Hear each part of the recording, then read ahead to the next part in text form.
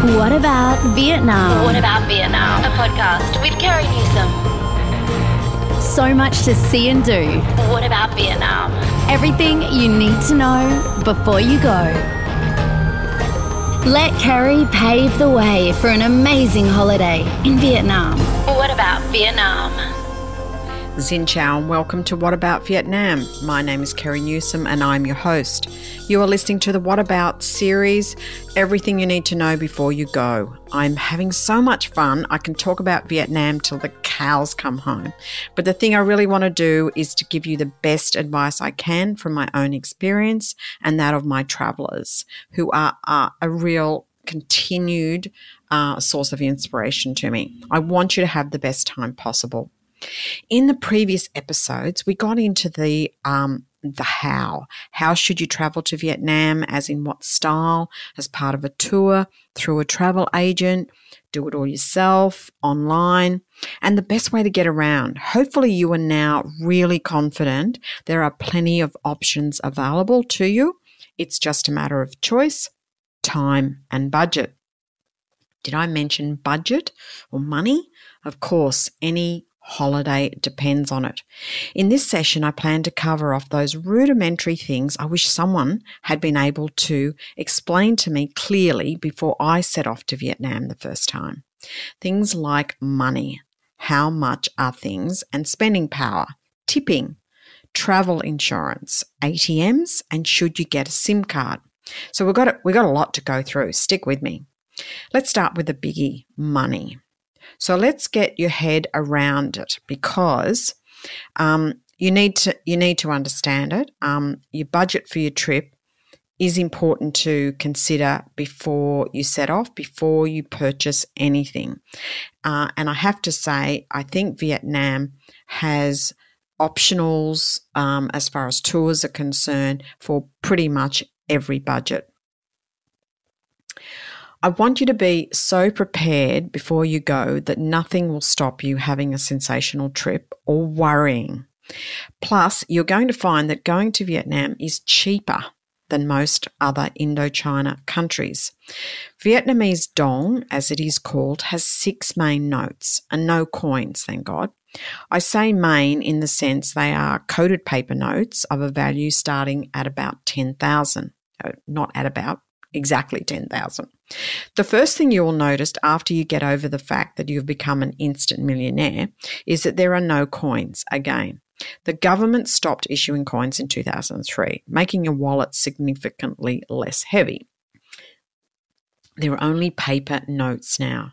The lowest value banknote is 200 and the highest is 500,000. The front side of the notes all have an image of our beloved Uncle Ho, whereas on the back of the other notes is national symbols. All the notes are divided into 2 distinct categories, the Cotton family and the Palmia family, which are now printed using a form of plastic developed by an Australian company, believe it or not. The Cotton family notes. Now, I kind of said before that they start at 10,000. Well, they don't really. The Cotton family starts at a very low 200 dong. So there's a 200, a 500, a 1,000, 2,000 and a 5,000 note in this Cotton family. I do keep them for low value tips, but they are really a bit of a nuisance. The 5,000, 1,000 and 2,000 note, however, can be useful if you want to use them for a grab taxi, for a tip, etc. But they kind of don't have the wearable or endurance factor that the other notes have, so they tend to get really scrunchy and dirty, etc. Keep them for, as I said, for those uses, but they really don't get used that much.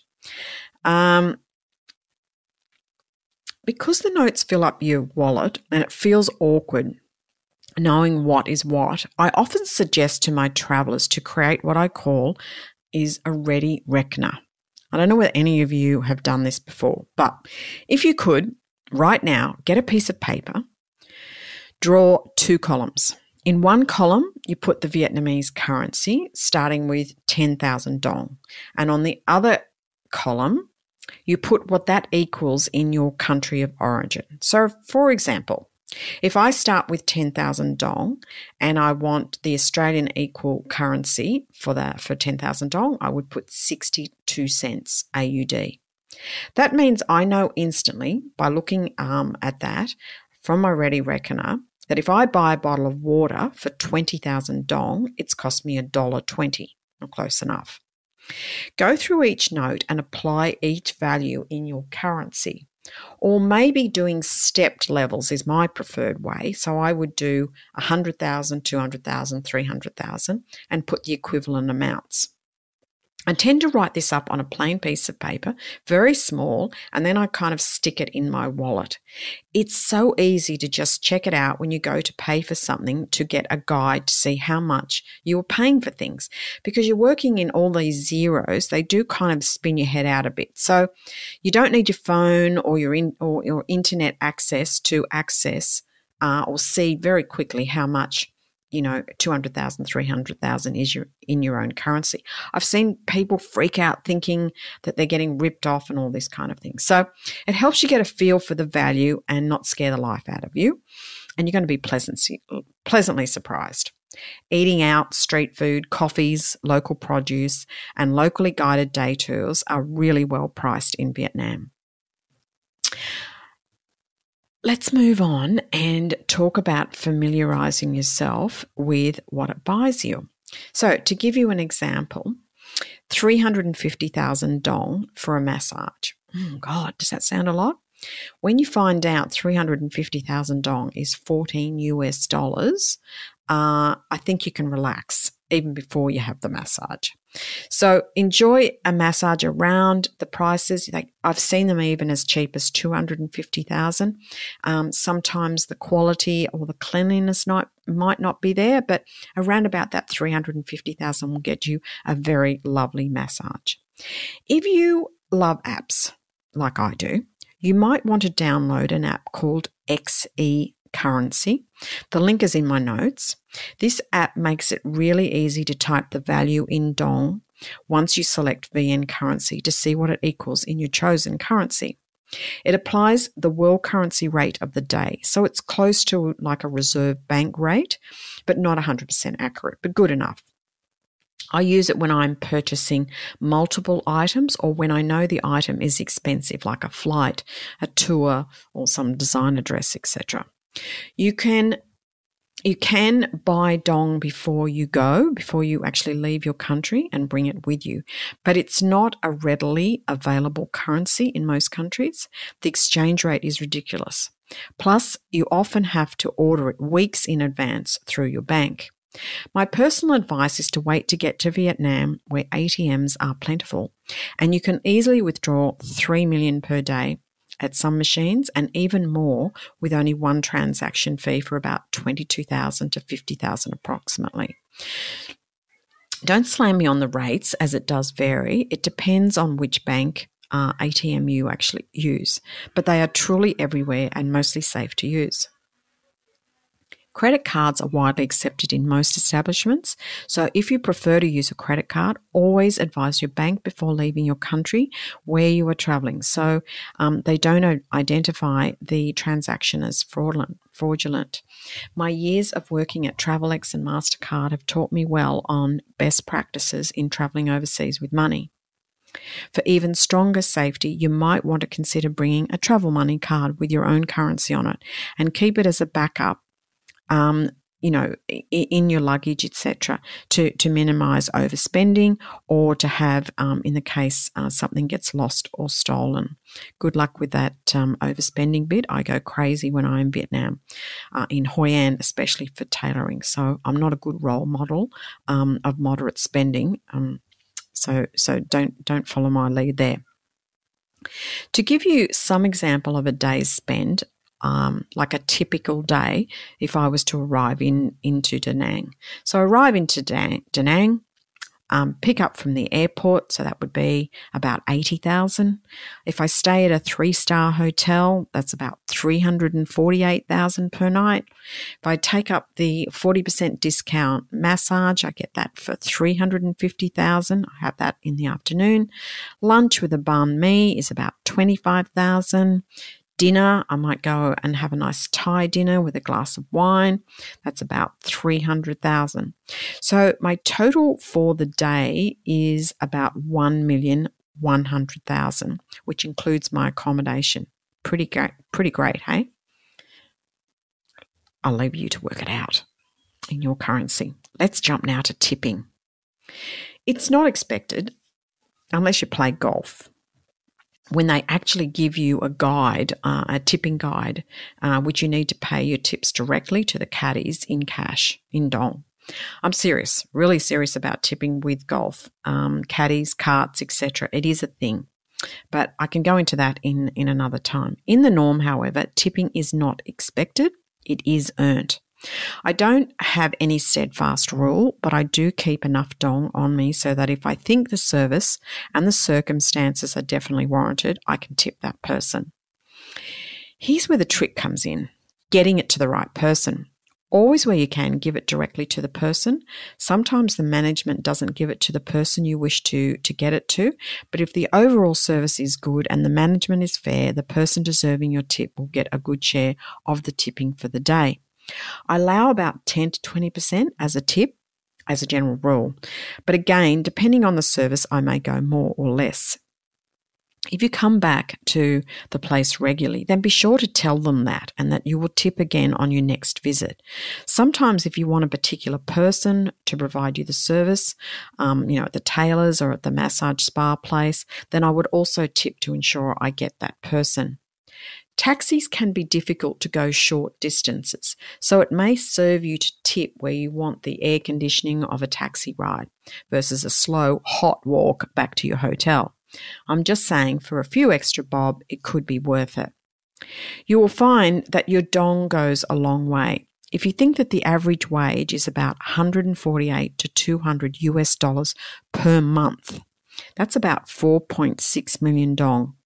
I'm hoping if you think the service is worth it, you will be happy to tip, as the Vietnamese don't expect it, like they do in other countries, but they are very appreciative. Now moving into travel insurance. So we can make sure you are fully covered for your trip. As a bit of a disclaimer at this point, I don't recommend, and I'm not affiliated with any brand. I do have my favourites though, so please contact me direct if you wish my advice. More importantly, as I'm recording this during the middle of the coronavirus, I feel I should cover off some facts in regard to what most insurance companies will cover. As far as I am aware, and this has been the case for a long time, no travel insurance will cover you in the case of a pandemic. This is written in the fine print, and for those that do find one that does, you will pay heavily for it. And please let me know who it is because I'd like to put it in my episodes. I therefore recommend that prior to travel of any kind, if you consider you are in a high-risk category, then you may be wise not to travel until a vaccine is available or you have had it and recovered. We will be travelling in a new generation of travel, post the lifting of travel bans since COVID-19.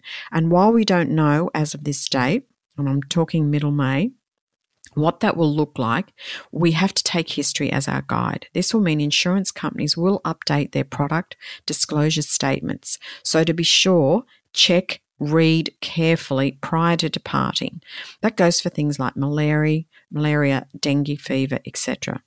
Based on the preface, you plan to go into areas where that is prevalent. Make sure you check it out. You do not need to take malaria tablets as a mainstream traveller, but I do suggest you take good quality insect repellent, as the mosquitoes are always out and about looking for a healthy feast of us foreigners. Last but not least for this episode, let me cover off for you the next most asked question I get.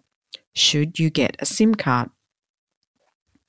This is very much a personal choice. How do you want to use your phone? SIM cards are available and can be purchased at the airport and in local booking offices very cheaply.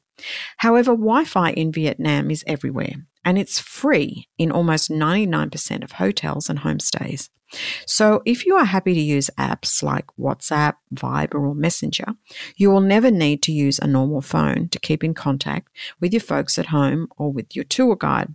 Some people do like to get one for data as a safer download option, as most free Wi-Fi is not extremely safe, or not as safe as you would get at home. So don't go checking on your bank account possibly as a safety measure. But for most general searches, Google Maps, etc., it works like a treat.